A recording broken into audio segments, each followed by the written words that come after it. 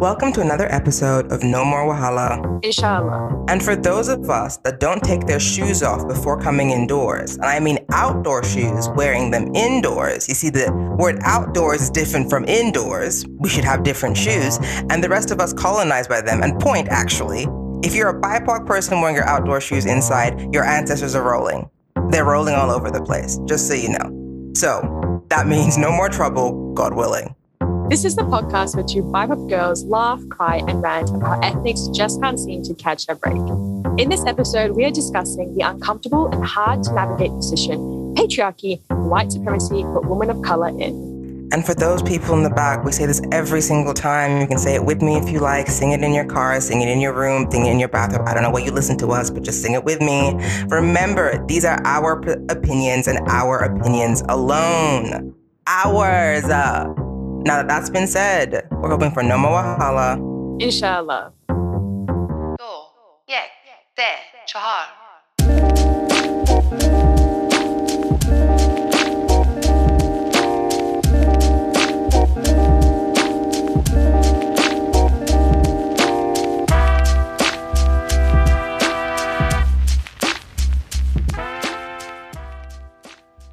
Well, hello, Aya.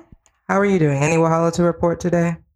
Hello. I'm not too bad. I am tired though, but that's actually my fault because I spent like two consecutive nights past midnight because my book was really good. So it's literally my fault. I'm like reading. I'm like, I should go to bed, but also I want to read the next chapter. So just reading lives.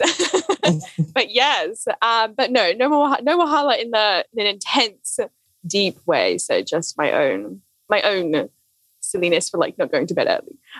But what are we talking about today, Tarisha? We are talking about quite a lot of things. It's a very intersectional little piece here. Yes, it is. I guess to put it simply, we're having a chat about how the white supremacist agenda, that's white supremacy right there, not being able to pronounce it. It's a tongue twister. Yeah. I'm joking for tax reasons and legal reasons and all of the reasons. I am joking. Allegedly, it was white supremacy. No. So we're talking about how simply like stereotypes and criticisms and being unable to, how all that impacts how people are able to, particularly women, people of color that are women or identify as women, are able to speak out about issues that are not necessarily linked to their race or their ethnicity, that inadvertently become linked to their race and ethnicity because of racism. But yeah, so what are your thoughts on that very complicated topic I've just put forward? So many things. We'll probably just give a quick definition thing, the most basic thing ever. Patriarchy, male dominance, white supremacy, white people dominance, if you will, racism. I think honestly, like episode 1, we really delve into like all of the systems. So like check that out. I guess if you kind of want more background to like what we mean when we throw around words such as like patriarchy or intersectionality or like the white supremacist, white supremacy more generally. This is such a big topic. And I mean, it's both a big topic and also maybe niche. I don't know. I feel like it's both at the same time. Like, there's so many things. I think one thing I also want to say as well is like, we're going to talk about quite like our experiences within the West and like what it means to be a woman of color within the West. Because it's too much to talk about patriarchy in the rest of the world, especially when like, at least for me, I have not grown up there. We have obviously our culture here in the diaspora, but that is different than actually being in different countries. So I'm definitely going to acknowledge and like, it is absolutely like the patriarchy exists. I'm like, we live in a patriarchal world. I'm not going to be here all like, patriarchy is just because of colonialism. No, don't believe it. Don't buy it. Patriarchy existed beforehand.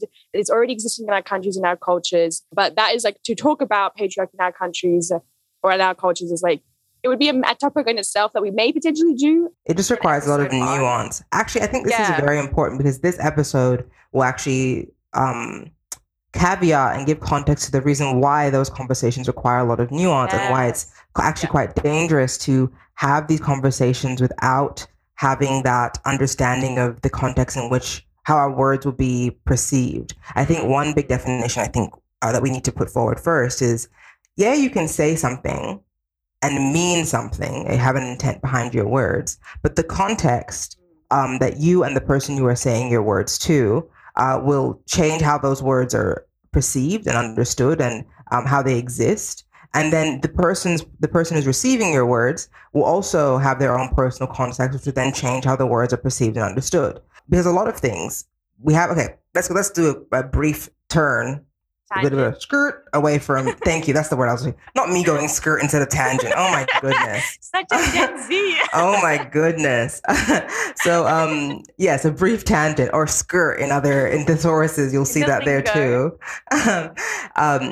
Words have your denotation and your connotation. So your denotation is essentially what it means, like what it means, what the word means according to the dictionary.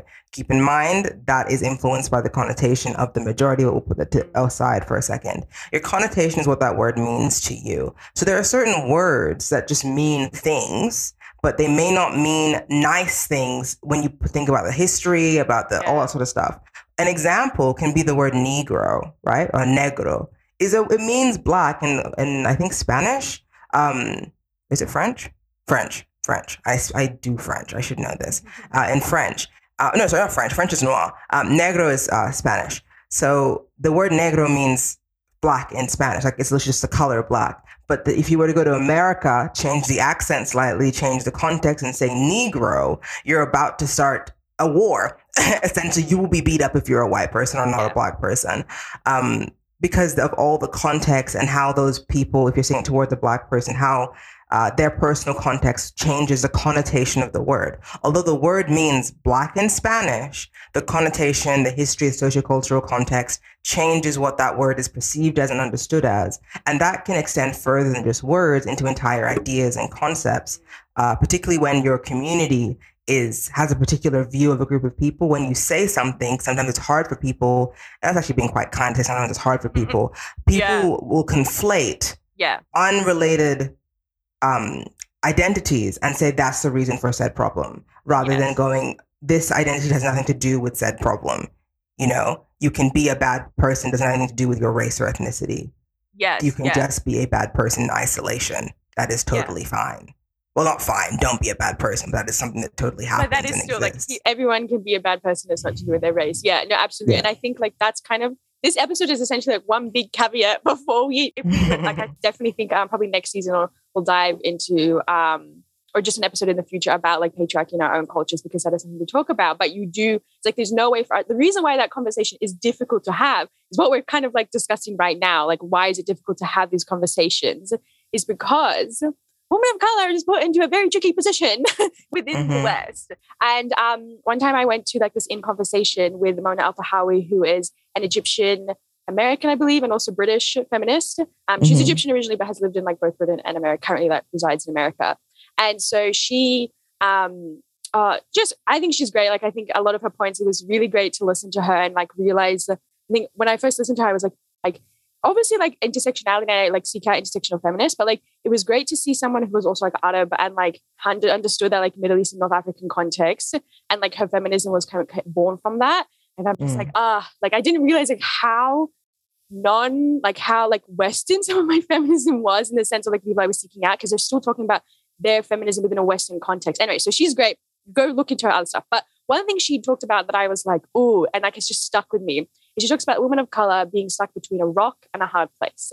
So the rock is, you know, the patriarchy within your own culture. You know, or like, as we said, like we live in a patriarchal world. So the patriarchy within your own culture, however that's manifesting, whether it be, you know, women have to be housewives, women have to be submissive, weak, generally valuing male power, etc. And then the hard place being the fact that white supremacists, you know, they suck. They don't like you. That was such an anticlimactic way of saying that. But like, obviously white supremacy doesn't care for you either, because you're still a person of color. But like both sides kind of are like, you suck.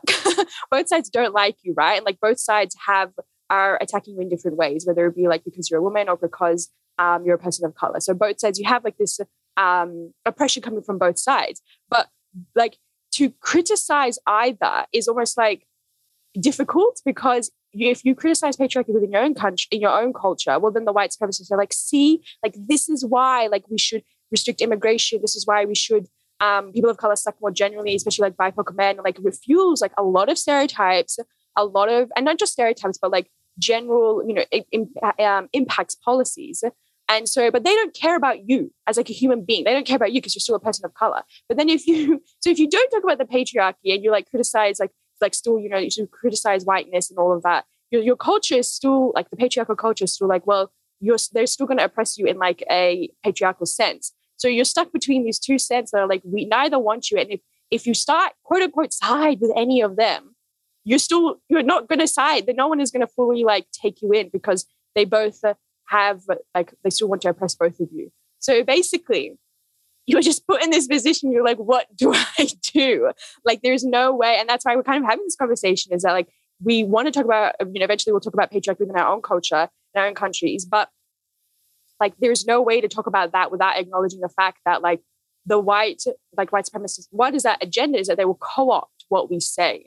They will co-opt it for their own agenda, which is to, continue with their policies. And I think we can really talk about this in terms of anti-refugee and anti-immigration policies. I think that comes really salient. Yes. Tarisha. Yeah, no, I definitely agree.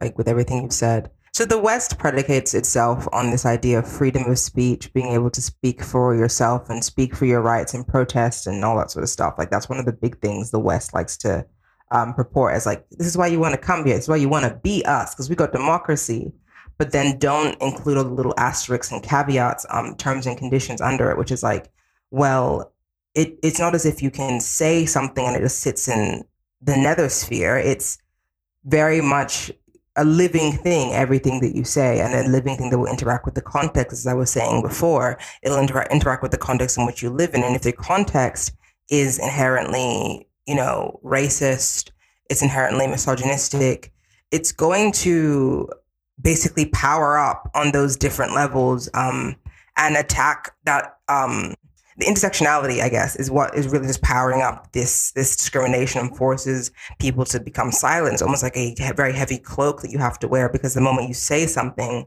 you have so many more responsibilities as a woman of color to keep in mind the protection of your family, the protection of your people, as well as the protection of your gender or gender identity in making the decision about whether or not you should say something, right?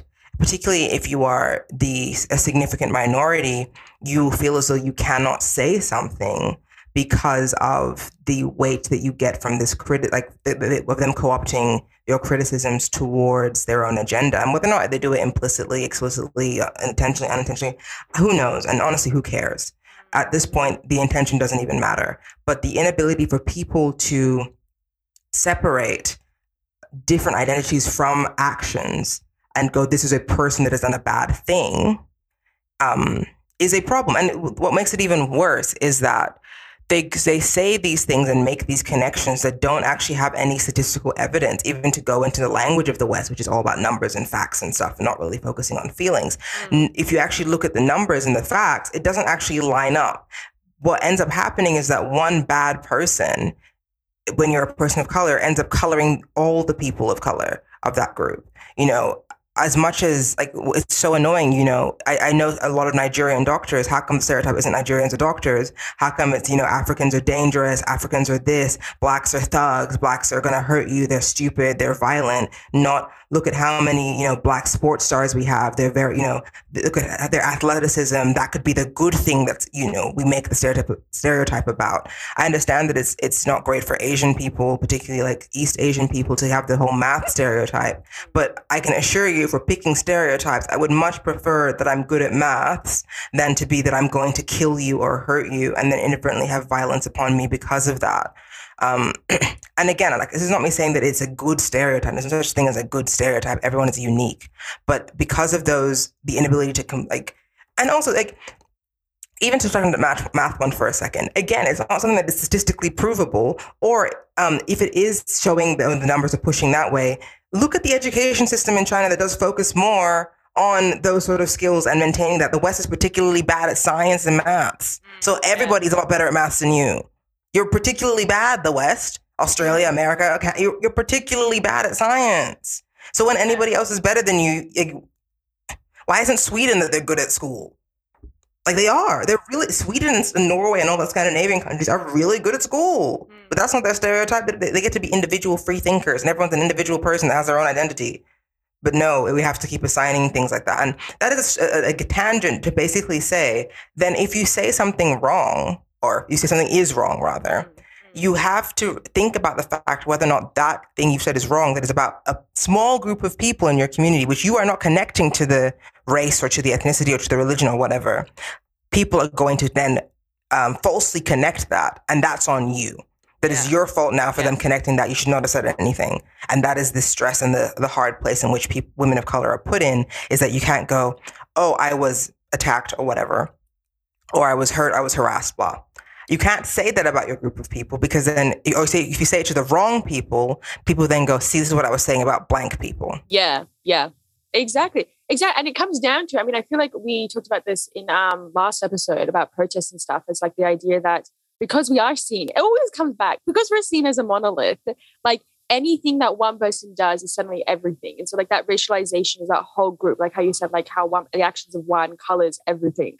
This comes down, like this concept just like trickles down to literally everything. Is really, it comes down to this. It's like people are still individual. Like some people do awful things. And like one thing I always like kind of want to point out is the fact that like the West also has patriarchy. Like we've been seeing in Australia, we've been seeing a lot of protests this year regarding sexual assault within Parliament. Like literally our highest power, so-called democratic institution of freedom, etc., is having all of these allegations and all trying to do, they've been like, let's do training. I'm like, you're literally an adult. How do you not know this? So it's like, it's really frustrating that like one thing that I often, when I do have these discussions, which is very rare, because like very rare in terms of like with white people, I would rather talk with other fellow women of color about this, is also pointing out the fact that like, yeah, patriarchy also exists in your countries, but you don't go like every white man is like terrible and is going to like, obviously now we have like the joke or like white men, like men are trash or men suck, but like not in a tangible, like literal policy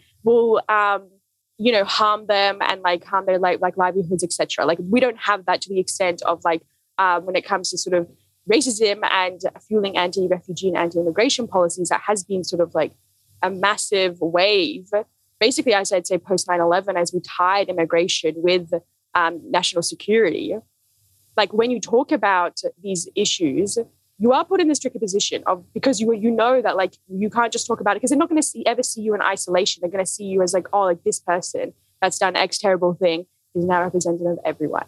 And the reason why I really I bring this up is because we have like a really clear example of this. We have many clear examples of this. But I'm gonna I remember coming across this in one of my, I took a refugee politics class last year, and I was like, this is just awful. So yeah, basically in January of 2016, there was a series of sexual assaults. Well, actually during the new year of, so basically the end of 2015 in Cologne in Germany, a series of sexual assaults around like New Year's festivals. And they were all sort of like perpetrated by, I mean, they were categorized as like North African or Middle Eastern appearance, and kind of like therefore put as like Muslim / Arab / like asylum seekers or refugees. So kind of just lumped in, like who they actually were may have been different, but because they were all like had that vibe, they were like, oh, like tan skin or like brown skin or black and like with a beard, they're like, that's it, immediately a refugee, when they literally could have been like grown up in Germany. But that's a whole other thing we know in terms of how racialization.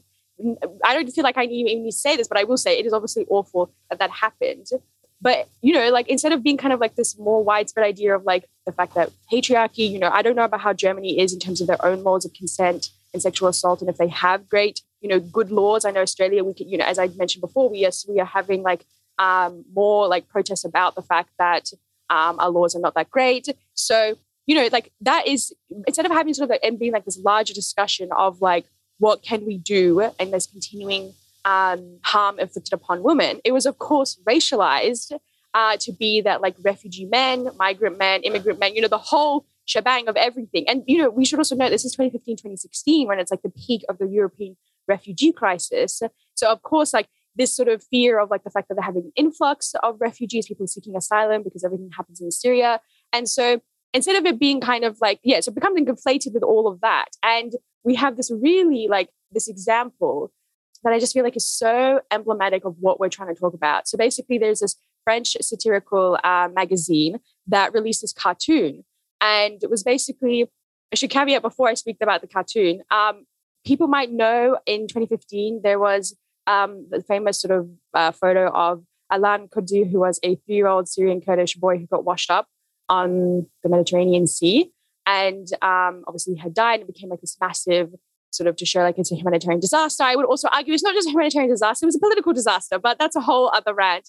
So he, very iconic photo, awful, to show like how many deaths at sea that were happening in the tragedy. And so basically this magazine took this photo and like made it into a cartoon and was basically like, what would have happened to little Alan if he grew up?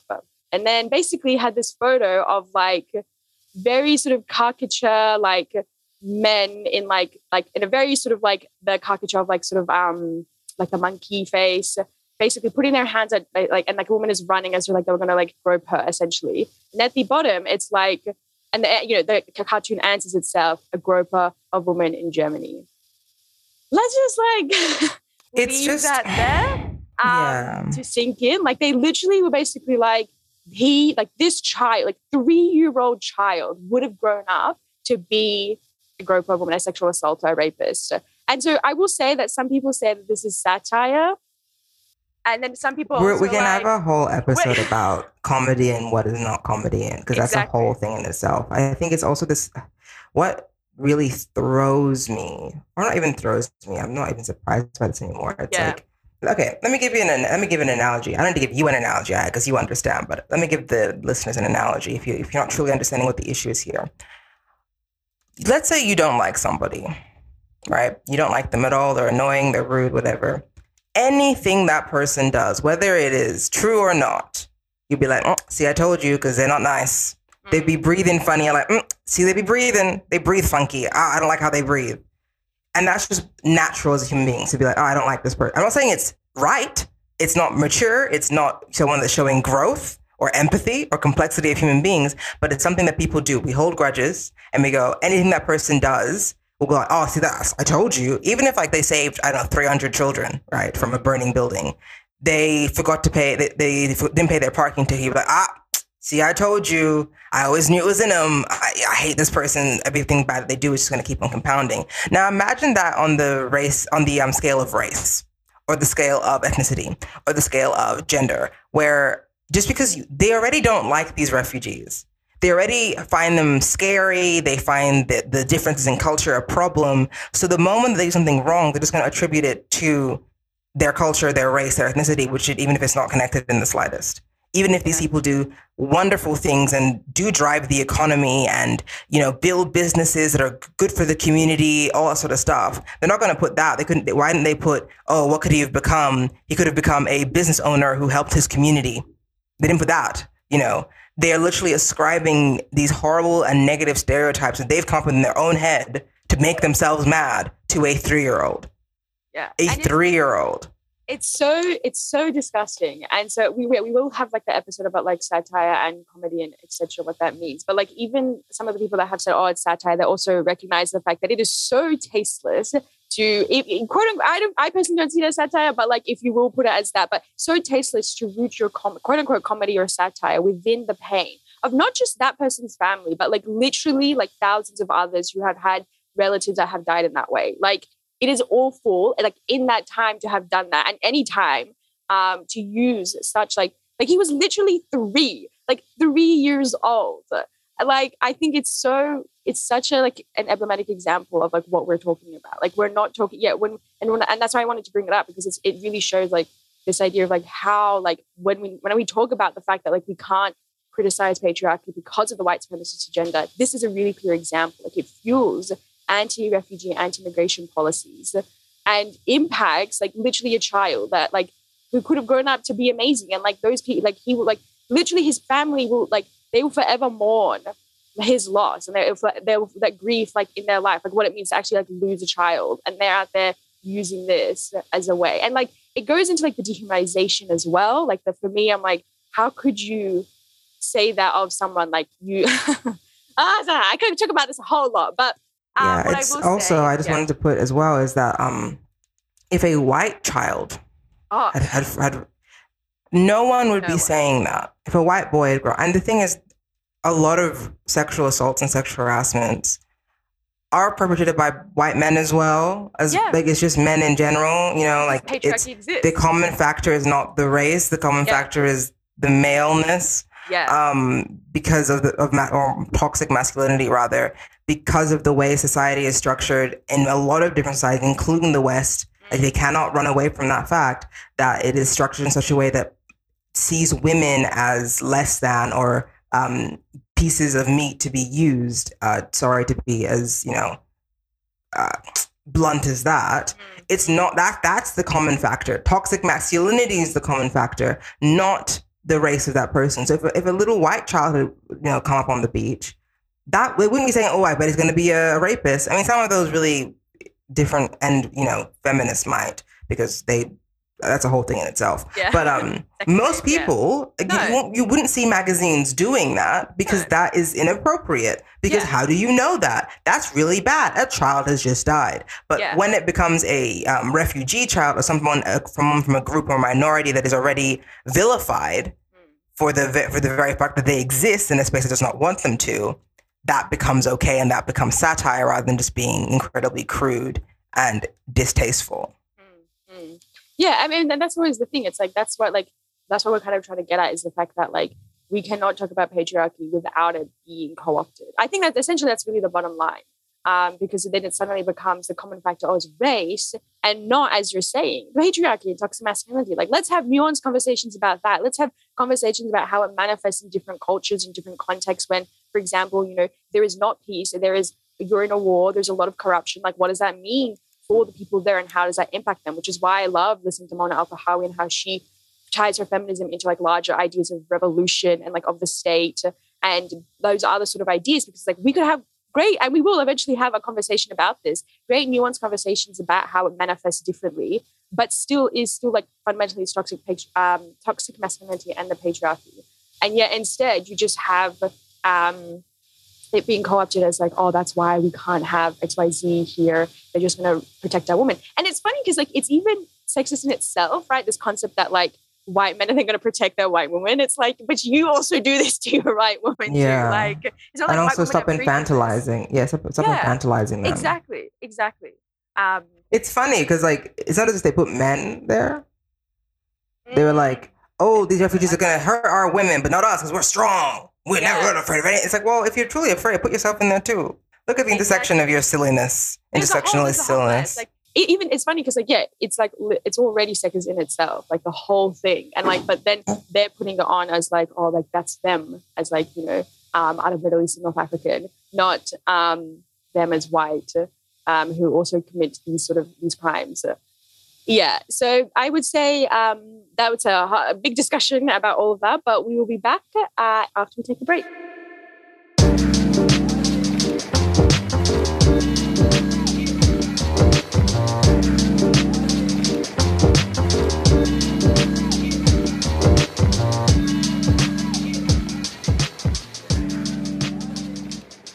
And we're back. And I know we talked about this or touched on it briefly when I was talking about silence, but let's just go into why it's a mess. All of it's a mess in the sense that this co-opting of agendas means that a lot of really horrible things get swept under the rug in migrant communities, immigrant communities, minority communities, under the idea that if we say something, then they're going to use it against us and then the issue can't be dealt with, and that's seriously a problem, because then if you pretend the problem isn't there, or you hide it, or you do all you can to make sure that nobody sees it.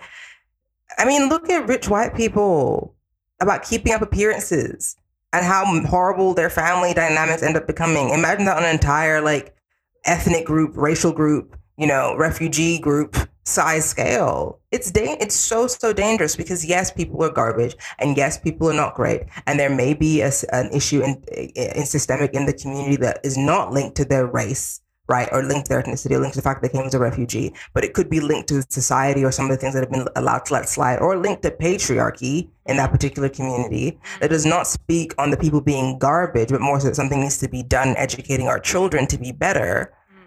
They can't say anything anymore because it breaks ranks in this idea of the war versus us and them. You can't start attacking your us, because that becomes a new us and them. And then the two us's are now too small to fight the big them. If that makes any sense. Yes. You can't keep breaking down your ranks and fracturing your ranks to make new factions if you want to be able to fight against the bigger them. And that's not the best way to view the situation, but it is how the situation currently is. But it means that you cannot say anything for the sake of not triggering factionalization. Yeah. And it becomes a very toxic place, right? Like, because you aren't able to, like, how can you really affect change within your own community? Like, when you're unable to actually speak more beyond about it, because your words will be twisted. And like, this is just a fact. Like, I just feel like people will be like, oh no, it's not. It's like, it will be. Like, we can just point out, like, say it, like, it will be twisted, it will be used. And like, I think both of our own positionalities as like, when the stereotypes come towards like Arab men or Muslim men, it's very much in like that violent, barbarian, I would also say something about African men as well. Like that is our stereotype. It's not like other stereotypes in like different cultures where like some, like the stereotype is not as aggressive, but like, it's still terrible, as we said, like stereotypes are bad across the board. But like, we know, like, I know, like, when I talk about Arab men or Muslim men, like, I am perpetrating like a whole mess since 9/11 and post, when it comes to Orientalist depictions of Arab men from like, you know, colonization when we have the mandates and etc. and beyond. And so, like, you know that, like, it's not just that one word, that one isolated instance you're, like, holding on. Like, it is all this other history, all this other, as you've mentioned, all the other context that comes along with it. And so what it leads to, like, I would just say, like, on an individual level, it leads for me, like, I don't ever talk to white people about this. Like, I barely, like, I think maybe, like, very few, like, I would have to know, like, I would have to trust them deeply, have, like, understand their politics, understand their history, understand all their standpoints on everything. But, like, I would not at all broach this topic with like white people. It would be with fellow women, and it would be particularly with fellow women of color too, because they're the ones, regardless of where they're from, they don't have to be Arab, they don't have to be Muslim, but like, they're the ones who like would understand the mess that is the particular position that we're in. And I can say like, yeah, like patriarchy exists in X community and blah blah, in my community blah blah, and they'll get it. Like, they'll understand it without being like, but that means, yeah, that's why we shouldn't have any Arabs coming, and like, that's why they all suck. Like, it wouldn't be like that. It would just be like, yeah, that's actually like really, that's really crappy. Like, is there other things that you can do? Or like, you know, like that, you know, this is what something we need to change, like raise our children better, etc. Like, it would be taken as the nuanced, complex topic it is. No, I totally agree. I don't do it either. Like, particularly, so for example, a really good example of this is Nigerian men, and sometimes I'll be, you know, ranting about Nigerian men by other Nigerian women friends, in the sense that they can be quite often like, they don't know how to do anything for themselves and expect like women to do things for them, and like, that's just how sort of the culture has brought them up. But then white people will sometimes go like, oh, you know, that's so horrible, you know, are you okay, do you need to be saved? I'm like, you know, your men do it too, just in a different way. Really? Like, this is why I think, this is why like I always like talk to whenever like if I were in this conversation, like or something like, I guess like my own self of like growing up, like, you know, being in that dual culture, like being like, yes, I can see like both in a way that I feel like maybe sometimes they can't always see, because it's like that othering, right? It's like putting onto you, that foreigner, like, oh, it's not us. Like, I remember this conversation my mom had with, you know, another of her suburban white ladies.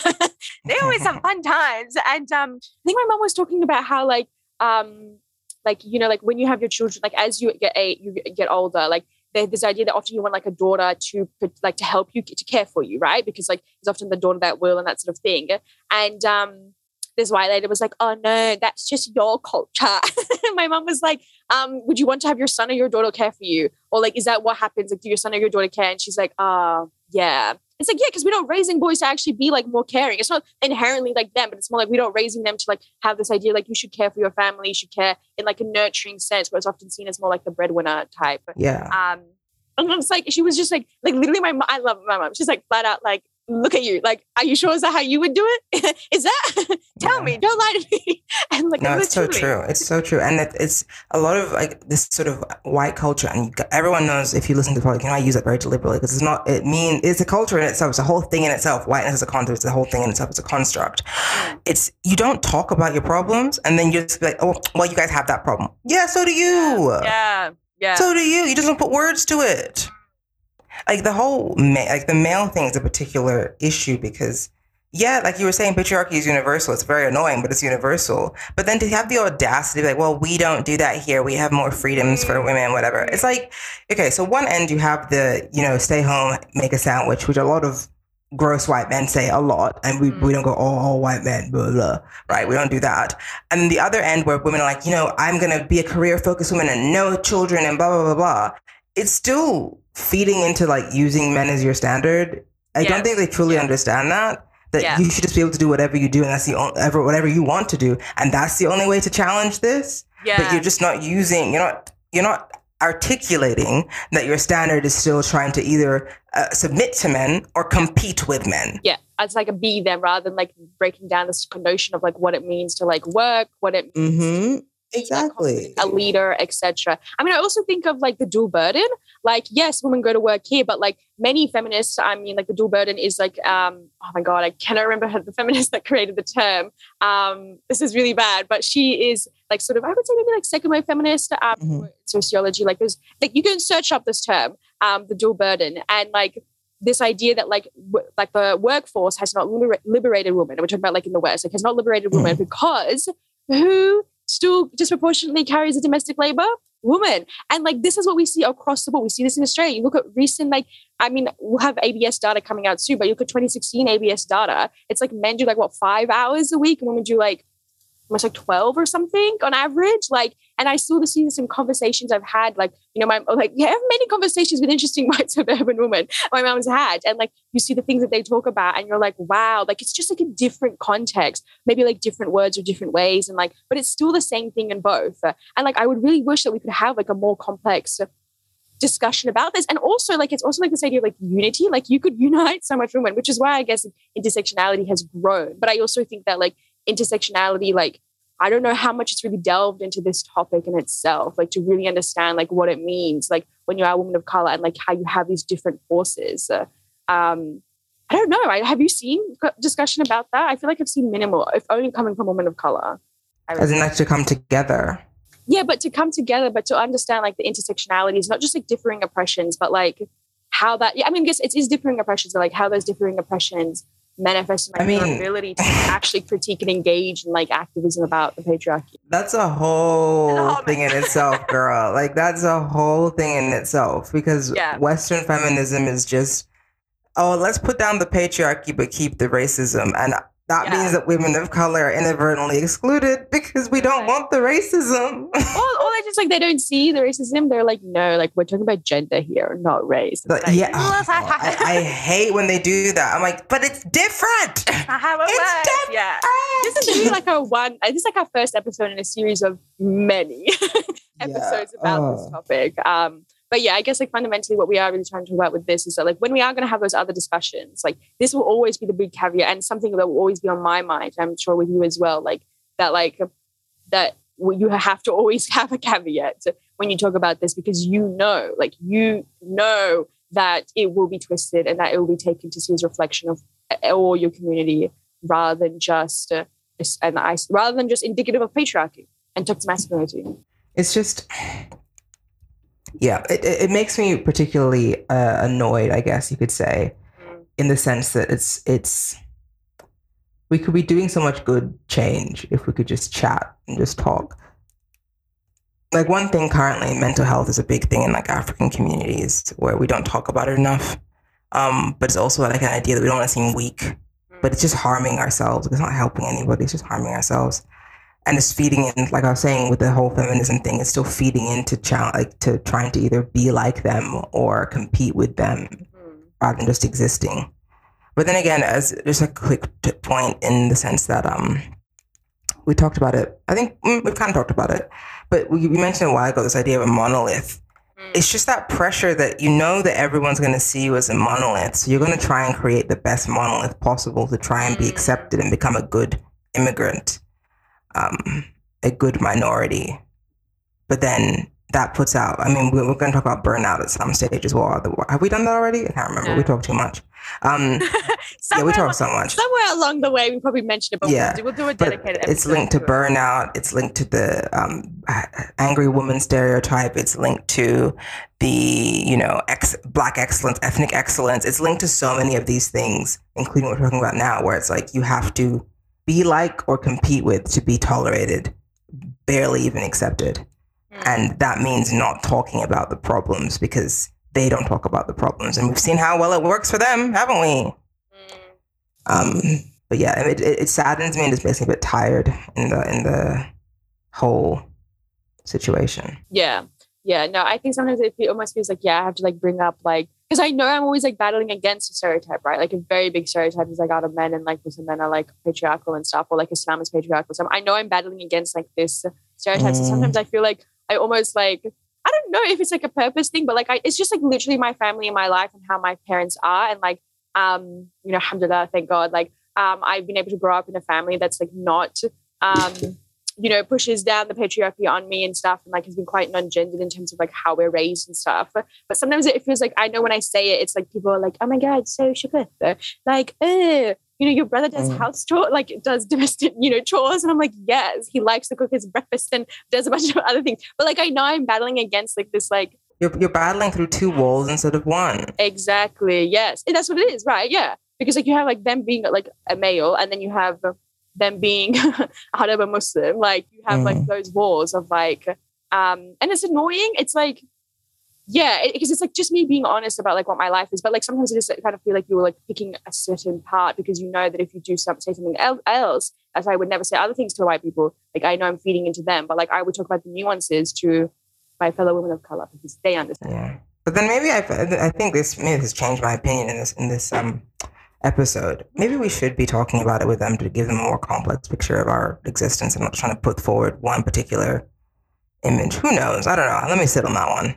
But yeah, that's the thing. It's kind of like, and it's like a complex. That's why, as I'm talking, I'm like, it's complex because it's like, I know why I do what I do, but also like, is it a good thing? But like, I'm also in this situation. I mean, that's the whole point of this episode. It's a tricky position. Like, it's not a facade that I'm putting forward, but it's more like I am choosing to show a certain side because you already have, I almost feel like you already have these ideas. Like I'm just reinforcing. What's the point of reinforcing? Why don't I show you something new type thing? But like, it is a really tricky situation because it's like, like the silences and like what you're omitting and the criticisms that you can make. It's not an easy topic, and like it will weigh on you, and which is why we're having this conversation. As enough said, we've showed why this episode is important within the episode. Yeah, and I think with that note, we'll go ahead to our BIPOC blueprint.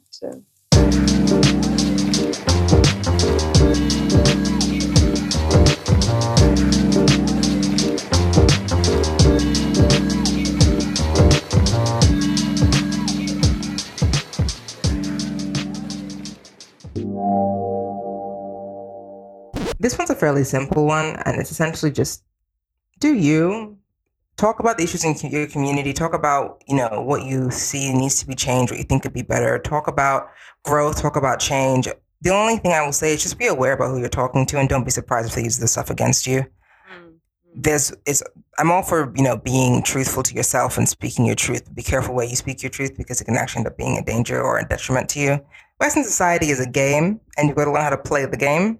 You have to learn how to exist within the community if you want to break the rules and break the institution. You can try and exist outside of it, but if you don't have money or you don't have influence, it's going to be very, very hard, and you basically can't. It's a privilege to be able to do that and say that. To be like, oh, why can't they just exist outside? Nah, it's not that easy. We still have to go to work. We still have to do all those other things, Yeah.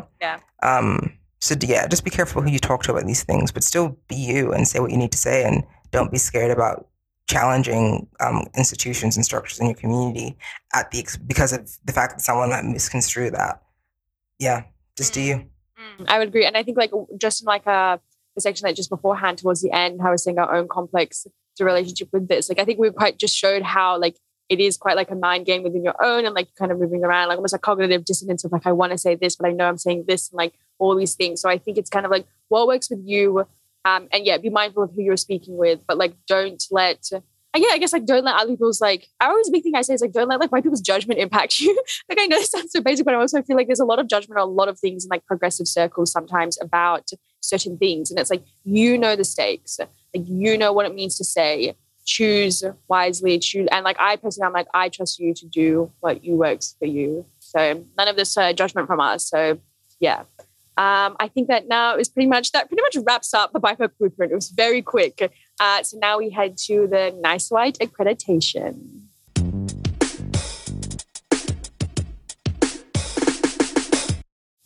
So I think this kind of links quite actually nicely from what I just said, which is white people listen without judgment.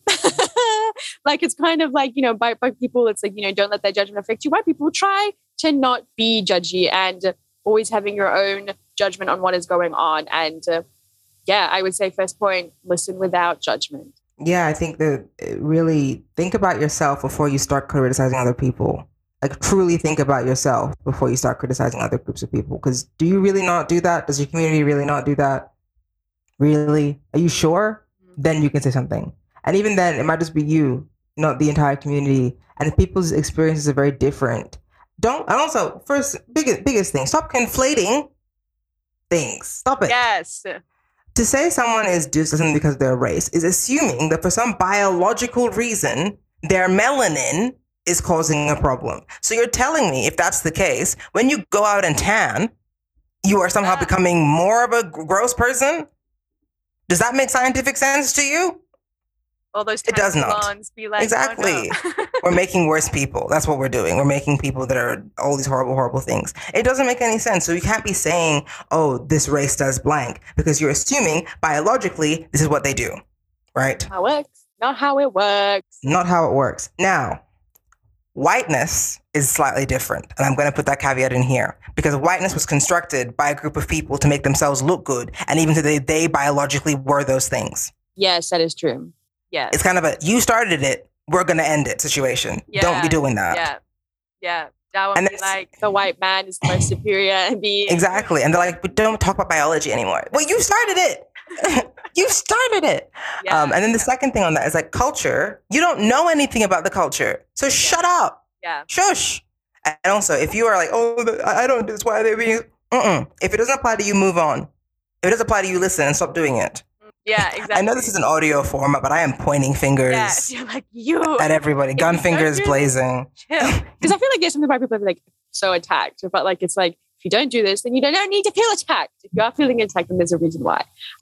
But yeah, I would definitely echo that. And I would also say, also recognizing patriarchy in your own culture. What? This was something we've literally been saying the whole time is like recognizing that you can have conversations about it, but not linking it to the race and conflating it with the race and actually recognizing that it's because of patriarchy, it's because of toxic masculinity. And that's really important to understand how patriarchy manifests in different cultures and, create that unity. And so I think like when you have those conversations, listen without judgment and also recognize that like it's not just an other thing. It's not just a foreign thing. It's not just it's young culture. It's like, well, you too, look at your own politics, look at your own statistics about like domestic violence and abuse and etc. Like it's so evident, like it's all there. The stats is all there for you. Check out ABS if you are in Australia. Like it's all there for you. And I think when you are having conversations with people and are people, if they're trusting you to have it, or if you come across information about this, listen without that judgment. Don't use it to fuel your own racism. That is so crappy. Which is such an understatement, but it is very crappy to do that. And don't recognize that patriarchy is also in your culture because we live in a patriarchal world. And if we united together, instead of breaking us all apart, we could have a different world. We really could. A nice one. A nice, cute little world. A cute one. But no. We're ending on a hopeful note. We can be united. And so with that, that wraps up our conversation for today. Thanks again for listening. And remember, no more wahala. Inshallah.